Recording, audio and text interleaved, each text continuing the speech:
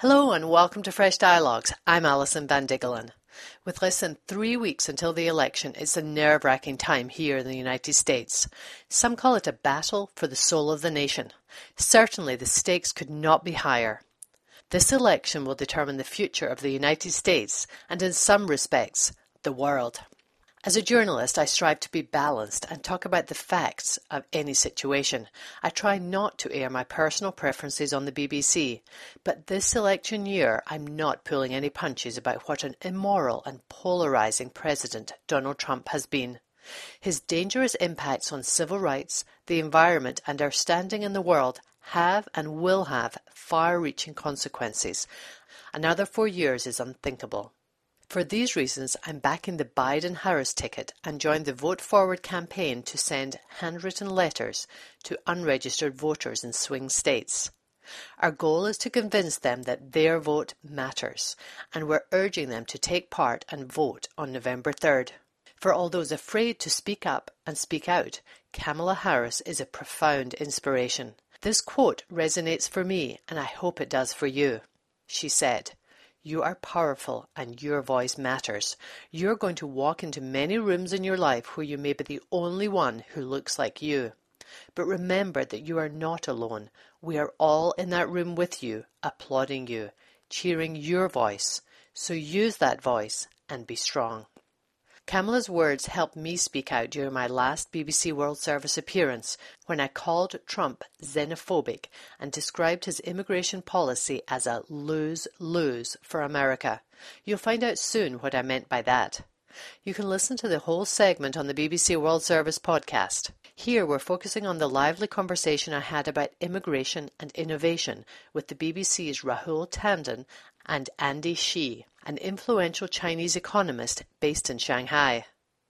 Andy shares some insights about the Chinese education system that may surprise you. Here's Rahul. Alison, when you talk to people about the election and the issues that are going to decide who people are going to vote for, where does immigration figure in that? I think immigration is an important issue, especially in Silicon Valley. There was a lot of backlash when Donald Trump clamped down on these H-1B visas for skilled workers here in Silicon Valley. A lot of tech CEOs spoke up and said it's going to have a net effect of reducing jobs for American workers. And I think to Andy's point about feeling unwelcome, Trump has been explicit and implicit about his xenophobic attitude because he knows it plays to his base. And I think this is going to be a double whammy for America. First loss is this benefit of the immigrant innovation that's given America its competitive edge and led to Silicon Valley. And the second loss is it energizes his base and helps him potentially get reelected. So I think Trump's immigration policy is a lose-lose for America. It's interesting, though, isn't it? Because Silicon Valley, I spend a lot of time in India. A lot of Indians will tell you that, Silicon Valley is made up of a lot of Indians. A lot of those big tech companies, bosses did come from India. Now, if you look at that, do you think those conversations, though, are very different if you went to a state maybe like Texas? Yeah, it's possible. Silicon Valley does face competition from Austin and Texas in particular. It's seen as, the upstart to Silicon Valley. But what's coming from Washington, what's coming from our commander-in-chief, Donald Trump, is this general feeling of like you are not welcome if you're an immigrant, which is really bad. It's kind of shooting the country's economic powerhouse in the foot. Andy, you mentioned before there about students wanting to go to the US. When I'm in India, less and less students want to go to the US now than they did previously because they say there are good opportunities in India. China obviously has an economy that's far more developed than India's. Do you also think that some of the president's rhetoric about coronavirus, the words that he's used to describe China there, will put some Chinese students from going there?